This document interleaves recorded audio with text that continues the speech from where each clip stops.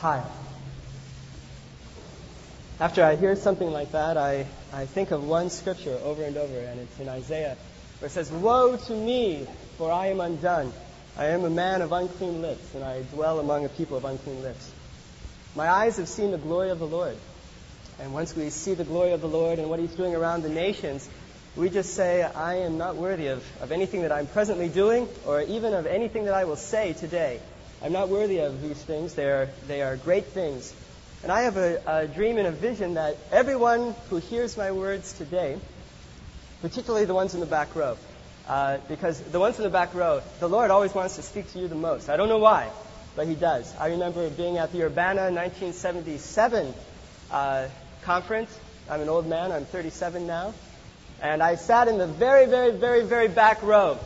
And John Alexander welcomed all the delegates, and he said, "Some of you in the last row, maybe even the last person who came into this place, the Lord wants to talk to you." And I was the last person that came into that auditorium, and I was sitting as far away physically possible away from Him. And God changed my heart very much at that time. I went wondering why I went to a missions conference and left saying, "Lord, I beg you, let me serve the nations. I beg you, let me do it. I'm not worthy of doing it. Please let me do it." And the nations are all over the place now. I used to think that the best work we could do was overseas. And I still think we need to go overseas. But the work is literally everywhere now. But I want to make some introductory comments, and I'm going to make myself very comfortable. I didn't dress appropriately. It's too warm here, I think. Coming from Arizona, it's so hot that I thought maybe it would be cool here. So I almost packed my long underwear to come here. This is a holy place for me, and I'm very sincere when I say that. LABC, now Masters College, was a very important place for me. I didn't attend this university, but I came here many times to watch basketball games. At one time, this was the best. I don't know if it still is. Maybe it is. You had the best floor in the county or in the area, and I used to love to come here and play round ball in this gym. My brother played on the team here, sang in the Reflections. My dad was the pastor from 1970 to 77 of Grace Baptist Church, and the church at that time, as the whole area was growing, the church did too, and from about 150, 200 people to 800 or 1,000 people in those 7 years. And there was a man named Keith Lusk. Does anybody know Keith? Keith Lusk.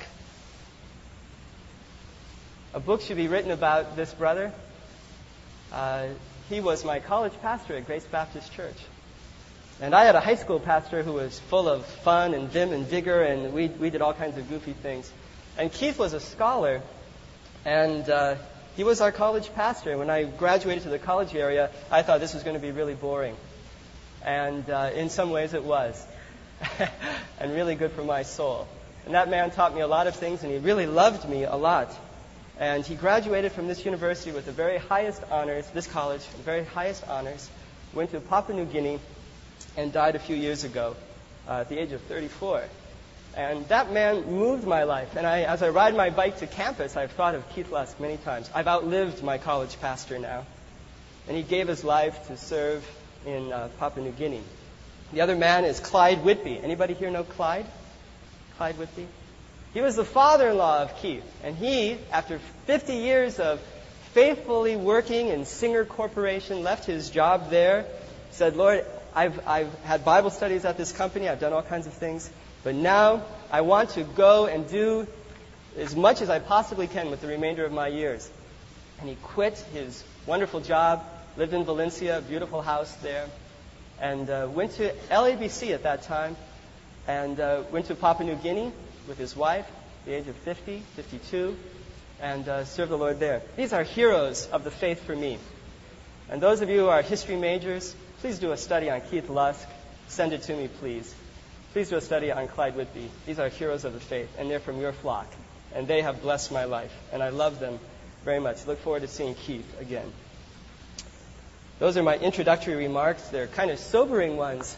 But out of your midst will rise up those in the back row to serve the Lord, and in the front rows, and in every row to serve the Lord greatly, for He is greatly to be praised. Now, I want to talk about something about the mission field, in a sense. And as I understand it, this might be an optional. Is this an optional chapel for you? Well, thank you for coming. As you know, in the Bible, missions is not optional. It is commanded for all to go forth. And today I want to talk about missions, but in a different kind of way. I hope I can capture your attention. And I hope that every one of you, as I imagine that some of you belong to different churches, different places around the country, that you will go back and you will radically change the mission approach of your churches. That's my hope. 500 students, 400 students, whatever we have today, I hope that each one of you in your lifetime will radically change the perspective of missions in your church and actually around the world. Missions can be divided into two categories, over there and over here. Ray Bakke in his book, The Urban Christian, writes that first there is the traditional mission to people who are geographically distant from us. The second category of missions is to people culturally distant from a church but living under the shadow of its spire.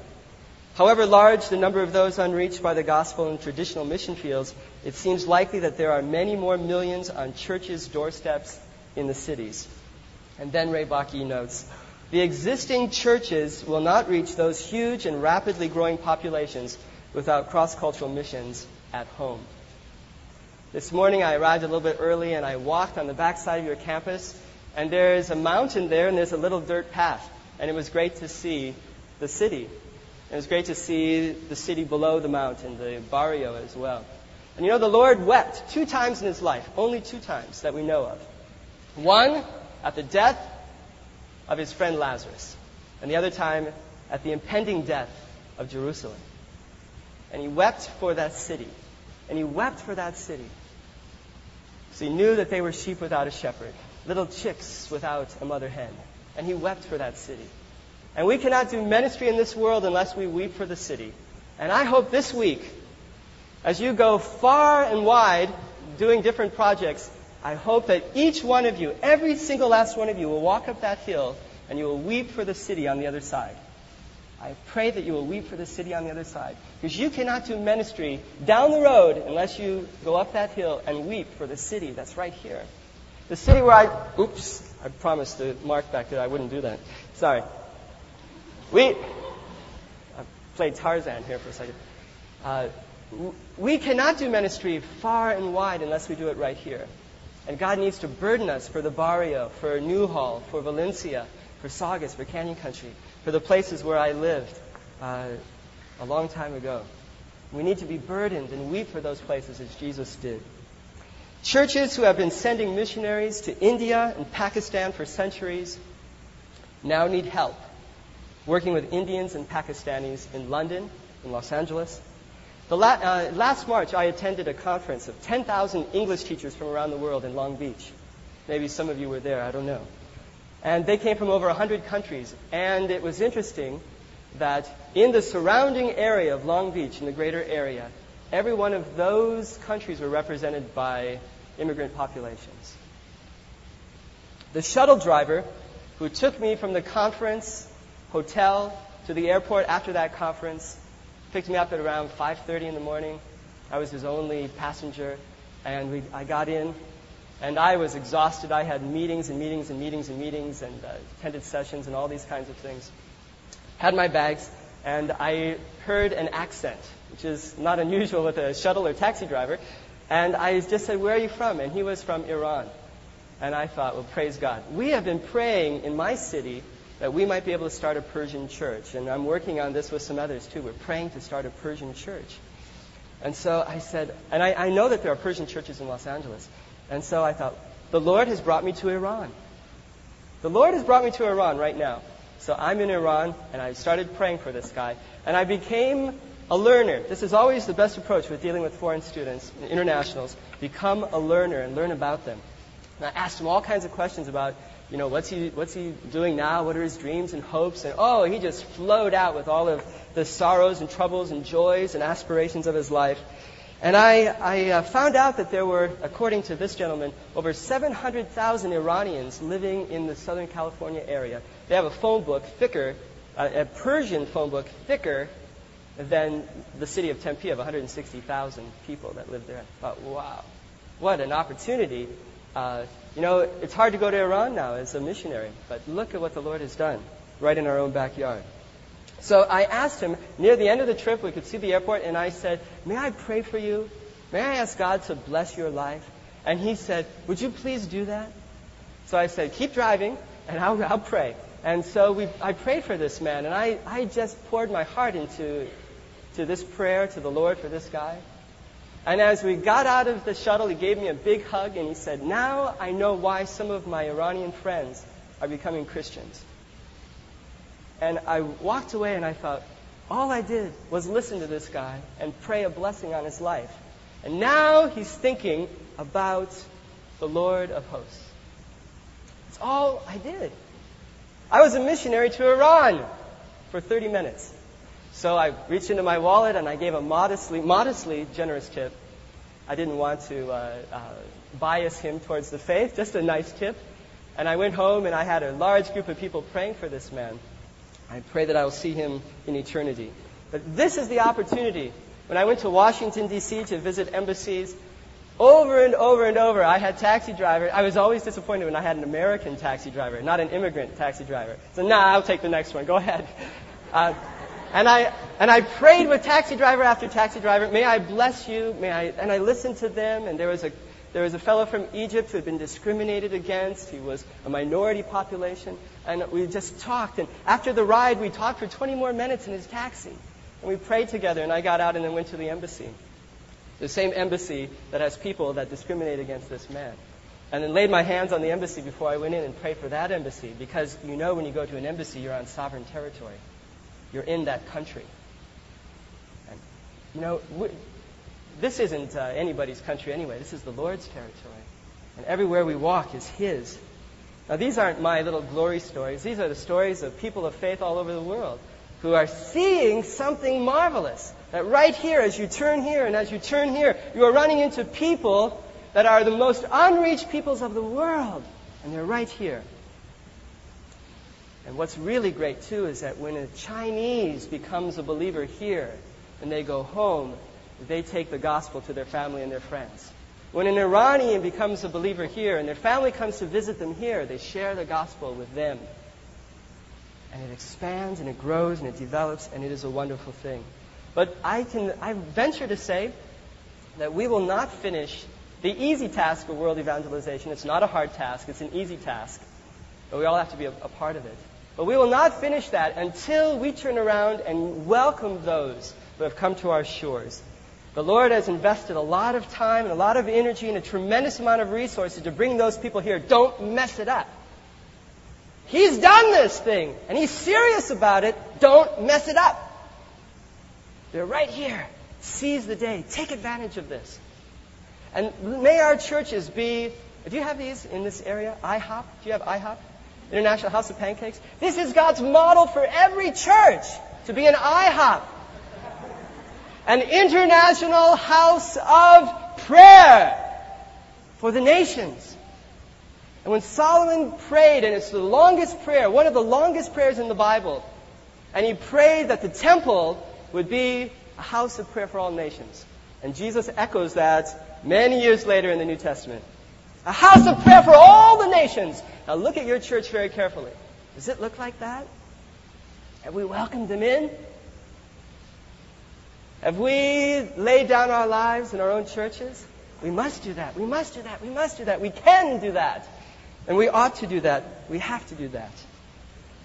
One of my favorite passages in the Bible, and I have done something as a lover to my Lord, and I will not do this for you because you are not my Lord, and I'd be embarrassed. But I have taken many parts of the Bible and I put them to music and sing them. And I started doing this with my kids as we were going through the hymn book, and I found that a mighty fortress is our God, a bulwark never failing. What's a bulwark? And Lord Sabaoth, His name, what's that? And, it became very hard with these little kids of mine to explain these things. So I said, okay, let's take the Psalms and we'll sing them. And we started to sing the Psalms. We have about 200 Rents hymns now. And these invigorate my life. This is how I date Jesus and write poems to the Lord. The music the poems that He gave, I sing it back to Him. And this is a song. It's not a song. It was a speech by Paul. But it's actually something that I sing almost every day as I go to school.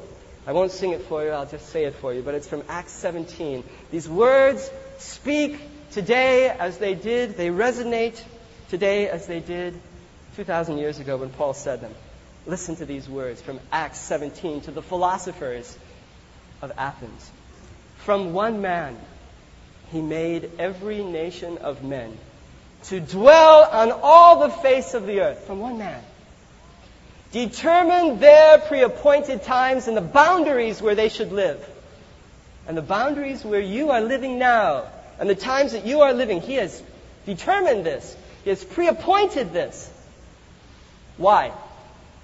Why? Why are you here now? Why do you have the boundaries that you have now? Why do the people around the world have the boundaries that they have now? And Paul continues. That they might seek Him, in the hope that they might find Him. Oh, that they might find Him! Well, Paul was speaking in a large cathedral kind of situation. He had to speak like that. He didn't have this. Oh, that they might find Him, for He's not far away. And in Him we live, and in Him we move, and in Him we breathe, and in Him we have our being. This is the unknown God that I proclaim to you. I know His name. I know He is true. This is the God I worship. From one man, all of you exist. Now, if God pre-appoints the times and places where people from the entire face of the earth live, for the purpose that they might seek Him, in the hope that they might find Him, for He's not far away, stand back and worship. He's into a mighty strategy. The Most High God has placed you here, and He has brought peoples from around the earth, pre-appointed this, given them boundaries right in your backyard. Why? So they might find Him. Because in Him, just like you, they might breathe. They might live. And in Jesus, they might have their being. He is not far away in their countries, and He's not far away here. But you know what? When international students come here, the chance of their meeting a Christian is very remote. Is God far away to international students when they come to the United States?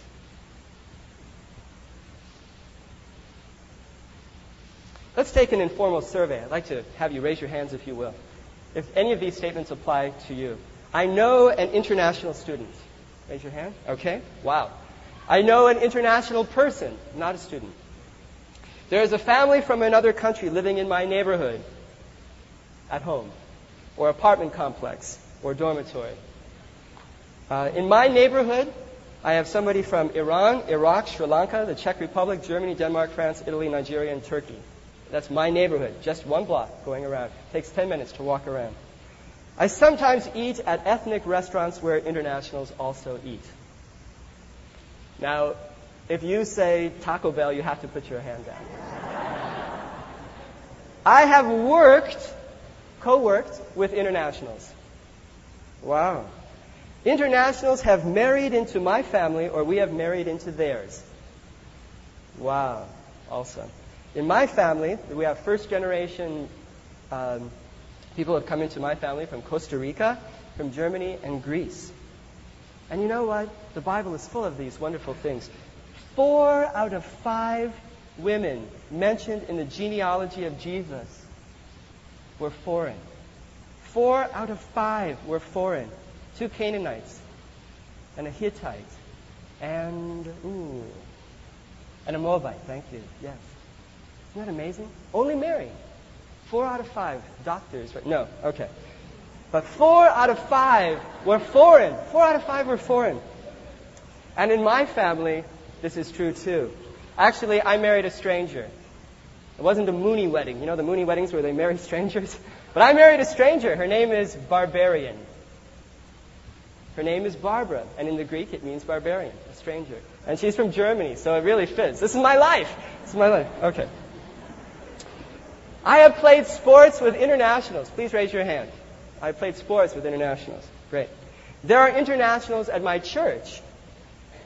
Well, praise God. That's a great thing to behold. Your church is an IHOP. Great. I'm very proud at our church. We have a Chinese deacon full of wisdom and full of grace. And we have a weekly international Bible study and other activities for internationals too. I have received goods or services from internationals. Yes? Great. A Chinese medical doctor from Boston visiting Chicago for just a week to go to a conference, checked in on a little boy named Mark Rentz who was dying from spherocytosis when I was less than a year old, gave a radical idea to the doctor. They operated. He stayed, saved my life.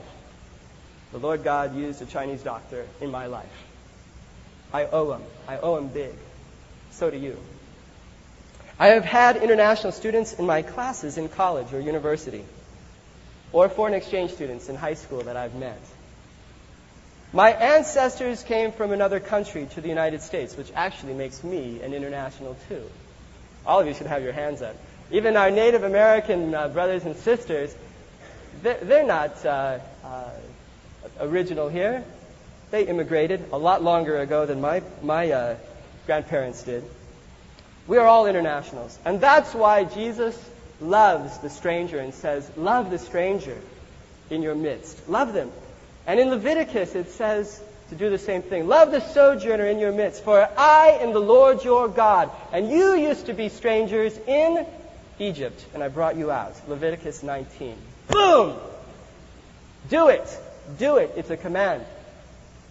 But you know, we should also do it because our Lord God, the Almighty One, who became flesh and dwelt among us, was a refugee to Egypt. Lived it probably in Cairo. Remember that? When he was a little baby, they fled. The Lord our God. When he said, when you welcome a stranger, you welcome me, it happened to him. It happened to him. He knows about this. He loves strangers because he was a stranger too. And he was a stranger in a much more profound sense than that, because he came into his own and his own did not receive him. Right? He was a stranger within a stranger within a stranger to us. Do not let that happen. The Lord does not want us to let that happen to others. So, before we take a prayer walk in Turkey, go around your own neighborhood. Before you take a prayer walk in South LA, go up to the mountain and look over to those people. In my neighborhood, there's a mosque. As I mentioned, there are 2,500, or as was mentioned, there are 2,500 non-immigrating internationals at my university from 132 countries, 1,500 immigrating, 500 language learners, and we can add and add and add to over 5,000 students. And 11 years ago, a mosque was built by our campus. And I have to say, I was unhappy to see it there at first.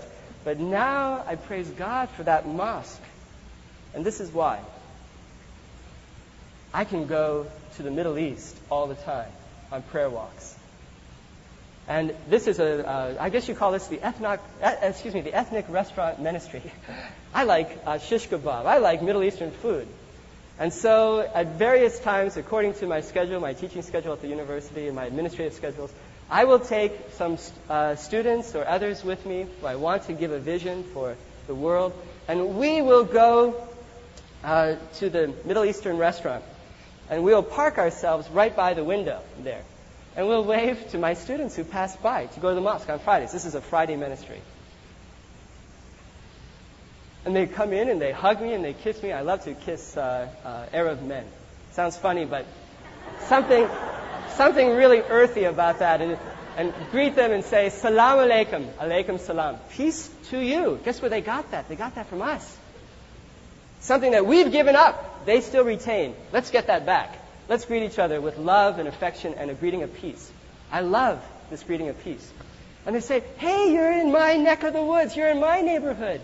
That's right. I love Middle Eastern food. And they walk out there proud that their teacher, that their administrator or whatever likes their food. And they go in and we order shish kebab. And that restaurant is really, it has a great personality but slow service, which is perfect for us. Because what we do is we order our shish kebab for about $3 and some guava juice. And then we go and we walk around the mosque. And we don't walk with our hands up. Walk with our hands down, with our eyes open, and we say, Lord God Almighty, will you please release the sons and daughters of Ishmael from darkness? Will you please do this? And even the ones that are inside this mosque now, will you please release them from darkness into the light of Christ? And all the countries that they represent, then we start praying for countries that they represent. And we take a prayer walk on Fridays as a spiritual discipline to pray for the nations in a practical way, filling our stomachs and filling our hearts to pray for Muslims. Because if we didn't do that, we would forget to pray for Muslims. I know we would do that. We have coveted from season to season, depending on my work schedule at the university, to walk around the mosque to pray for Muslims. But it continues. We go back, we eat our shish kebab, have a nice time. We build relationships with the owners there and some of the other people that are there. And then we go back to the mosque where we have parked our bicycles and locked them up at the bicycle racks in front of the mosque. Just at the time that they come out of the mosque, and I say, hello, Khalid, hello, Emira, hello, and to the different people that I know, my students there. And we say, what did you do today? Oh, I'd like to introduce you to my friend, and I'm introducing them and making bridges. And they know people I don't know, so we're introducing each other to each other. And they say, what are you doing here? Oh, we just had a wonderful shish kebab over there. Oh, was that great? Yes, it was wonderful. And we walk back together to the campus with these Muslims. Our Muslim half-brothers, not brothers, but friends, soon to be brothers, we pray, and ask them, what did you do in the mosque today? And they tell us these things, and they say, well, what do you think about this, Mark? We know you're a Christian, and we have a chance to share. I tell you, we have gotten into the biggest, most wonderful talks walking back to the university of how God climbed into his painting. I use an art image for them, because they have a little difficulty with the triune God. And how Charlie Chaplin, Alfred Hitchcock, Jan van Eyck, Rembrandt, Michelangelo, all of these artists put themselves into their painting and became central in their painting. They became canvas, and they became paint in their painting. And, Picasso said once that everything he did was a self-portrait. And our God is like this too, so much that he came into the world like this. One director, one producer, one screenwriter, one actor. How many? One. Right? 3 persons, but came in as one. And they say, wow, that's really interesting. There are ways that we need to learn to communicate with them and to love them. But first, the strategy is, and I'm trying to model to my friends, is listen. Listen to them. We don't understand them, and they don't understand us, and that's where we begin. But we're going to understand each other and love and honor and respect each other. And it's amazing how much I have learned and how much they have learned as well. So before we get on a plane, get in your car. Before you get on a jumbo jet, get on your bicycle. Before you raise $30,000 for a year, open your home to a sojourner for hospitality and spaghetti dinner. Simple cost of a meal. I don't want you to think that it's inappropriate to go overseas or that's a bad expense. That's not true at all. We've just begun to go. But who will stay and be my witness? Who will stay and be my witness? An intentional, focused, purposed witness. Who will stay to do that? Not just be here by default, but stay with a purpose to do this one thing. Who will stay and be my witness? And that's where our poor friend Isaiah was left, and where he said, woe is me, for I am undone. And he meekly said, here am I, Lord, here am I. Prayer letters from home. Let us pray for sojourners who have come from their home countries to us. Before we lay down our lives overseas, lay them down here. Lay them down now. The missionary martyr Jim Elliot wrote in his journals, wherever you are, be all there. Great line, huh? One more time. Wherever you are, be all there. Now, I'm an English teacher. Let's say it all together. Wherever you are, be all there. But we must know where we are. And you and I am in strategic and significant places to carry out world evangelism. Look out your back window. The fields are white unto harvest. Look over the hill. It's white. Now, I long for the day when mission candidates will stand before their church mission committees and say, I want to do cross-cultural evangelism among an unreached people group. And the missions committee will smile and nod approvingly and then utter the famous line heard round the world at fast food counters. Will that be for here or to go? Will that be working with Muslims here or working with Muslims there? I was in Sao Paulo, Brazil, about a week ago, and there are 18 million people there, and I walked into part of that city that has the largest concentration of Japanese in the world apart from Japan. You want to work with Japanese? You can go to Sao Paulo too. You want to work with Japanese? You can do this in many places in California. We can do it in so many places, but we must do it. Who will stay and be my witnesses? Those who stay in the United States may now go out as lights among the nations within our own borders. Push out a little from the shore, Jesus said to a very exhausted Peter after he'd been fishing all night. Push out a little from the shore. Brothers and sisters, push out a little from the shore. Peter grudgingly agreed. And then Jesus said, now, cast your nets out into the deep waters. Cast your nets out into the deep waters. Peter didn't want to do it. He felt nothing. He felt nothing. He had no desire to do this, but he obeyed. And this is where our wonderful brother Peter is a model for us all. Feels nothing, but he obeys. And then he cast his nets out into the deep, and the fish swam and swirled and whirled and jumped, leapt into the net until the net began to break. Hey, brothers! James and John, come here! And he called his partners, and they came. Because when you start pushing off a little from the shore and you fish in the deep waters, you need partners. Don't go alone. I would never go to the mosque and pray like this alone. You need partners. And that mosque is the deep, deep, deep, deep, deep, deep waters in this country. Muslim, Hindu, Chinese evangelism. This is a spiritual conflict. There are power encounters in these places. Chuck Kraft heard about what we were doing from Fuller Theological Seminary. He heard what we were doing and praying around the mosque, and he said, pray over your family. Pray over your life. Pray over your work. Pray over your life. Because you are piercing the darkness, some of the greatest darkness in the world when you pray around that mosque. And we went, we're just having shish kebab. That's all we're doing. And it really woke us up. Hey, what you're doing is serious. You're penetrating the darkness with light. Make sure that you have partners that go with you. You know, the Lord God who made the heavens and the earth made the seas also, and He knows where the fish are swimming. And He knows how to bring them from the farthest shores to this place. And He knows how to make them leap into your nets.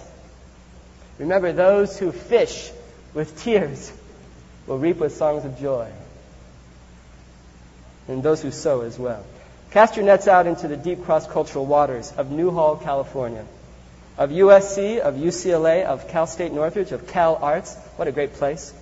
College of the Canyons. What a great place. I remember Keith Lusk, who went to this school in the mid-'70s, had a Bible study at Cal Arts. And there were internationals in his Bible study. I went to College of the Canyons for 2 years. And I remember meeting internationals at that place at that time from Papua New Guinea, where my friend Keith Lusk went, and later where he died. Or after he was there, got sick, and came back here and died. So, come follow him and be fishers of foreign and exotic fish. In Valencia and in Ventura. My brothers and sisters, who will stay and be my witness? And who will welcome the uttermost parts of the earth here? You know, I think it's difficult to be a witness here. I don't have enough time, but I was going to say, if you were to go overseas, what are the steps that you need to take? Well, first, you have to have a heart to go overseas, and that's really hard to have. God needs to give this to you. You have to have an awareness where Turkey is and where Kazakhstan is, and how much they need the gospel. You have to pray about going there. You have to get a passport. You have to get a visa. You have to raise prayer support. Each one of these things is like a step. And there's Kazakhstan over there. It's right by the door. It's so far away. Each step is a whole week process. Raise financial support. Build up spiritual health. Build up physical health. Take shots and immunizations. Start learning about the culture. Start learning about the language. Buy an airline ticket. Bum, bum, bum, bum, bum. All of these things. And that's half of my list. But you know, the Lord has taken these Kazakhs and Turks, and He has had them do the same process to come here. And we don't even meet them halfway. It's awful. It's terrible. It's a scandal in our church. And most of the universities in the United States According to Johnny Tatum from the Association of Christian Ministries to Internationals, said that only 1 to 3% of the international students on American campuses are reached ever while they're here by any Christian, in word or deed, any Christian message. Only 1 to 3%. And look what the Lord has done. All the pain and steps that He took to have them come voluntarily here. And now we know that some people come involuntarily here too. We have to meet them also. It's amazing because we have this wonderful opportunity. You don't have to learn a second language. You don't have to get a passport. You don't have to get shots and immunizations for you to meet these people. It's almost too easy. And you know what? That's the problem. It's too easy. It's too easy for us. I think it's harder to be a cross-cultural witness in your own country when you don't have to be than in another country where you obviously have to be. You don't have a choice. When you go to Japan, like I went to Japan, I couldn't walk around and speak English all the time because nobody understood me. I had to learn that language. I had to get a passport. I had to do those things. But in my own country, I don't have to do any of those things. I don't want to do any of those things. Right? It's much harder here because it's your own food, it's your own culture, it's your own television, it's your own family and friends, it's your own everything. And you don't have to go outside because this is your country and you're so comfortable here. And me too. It's very difficult to go outside your own country when you're in your own country. But we have to do it. Do you remember the international woman at the well? Jesus shared about living water with her and she believed. Where were the disciples at this time? Getting food in the local town. And they came back and they were really hungry. And they said, "Come on, Master, let's eat." Because they couldn't start eating until their Master had eaten, right? And Jesus said, "Don't you see this? This woman believes in me now." And she went back and got the whole town, and they're coming out here. And they conclude at the end of chapter 4 something the disciples didn't get in the whole time that Jesus was on the earth. And that was this. They said, these Samaritans said, "Now we know that truly you are the Savior of the world." Of the world. And they didn't get that. You know why? Because they were hungry. And Jesus took a lesson right behind them and He said, look, right here. The fields are white for harvest. They're coming before I've even called them. They're coming before you've even been sent out. And they're flocking here and they're flocking here. And they kept saying, "Master, would you please take the first bite? Would you please bless the food?" And they were so hungry that they couldn't see what the Lord was doing. And then Jesus said, "My food is to do the will of Him who sent me. My food is this thing. This man truly is the Savior of the world." I want to ask you, brothers and sisters, who will stay and be my witness? Did you know that there are 52 countries that severely restrict or forbid missionary activity, and all 52 countries are represented here in the United States on our campuses? If you take all the people in the world who have not heard the gospel according to the U.S. Center for World Mission, 82% of them cannot be reached by traditional means. All of them are represented on our campuses. The international student population in the United States over a 10-year period is greater in number than the population of 87 of the 237 countries and territories of the world. Of the world.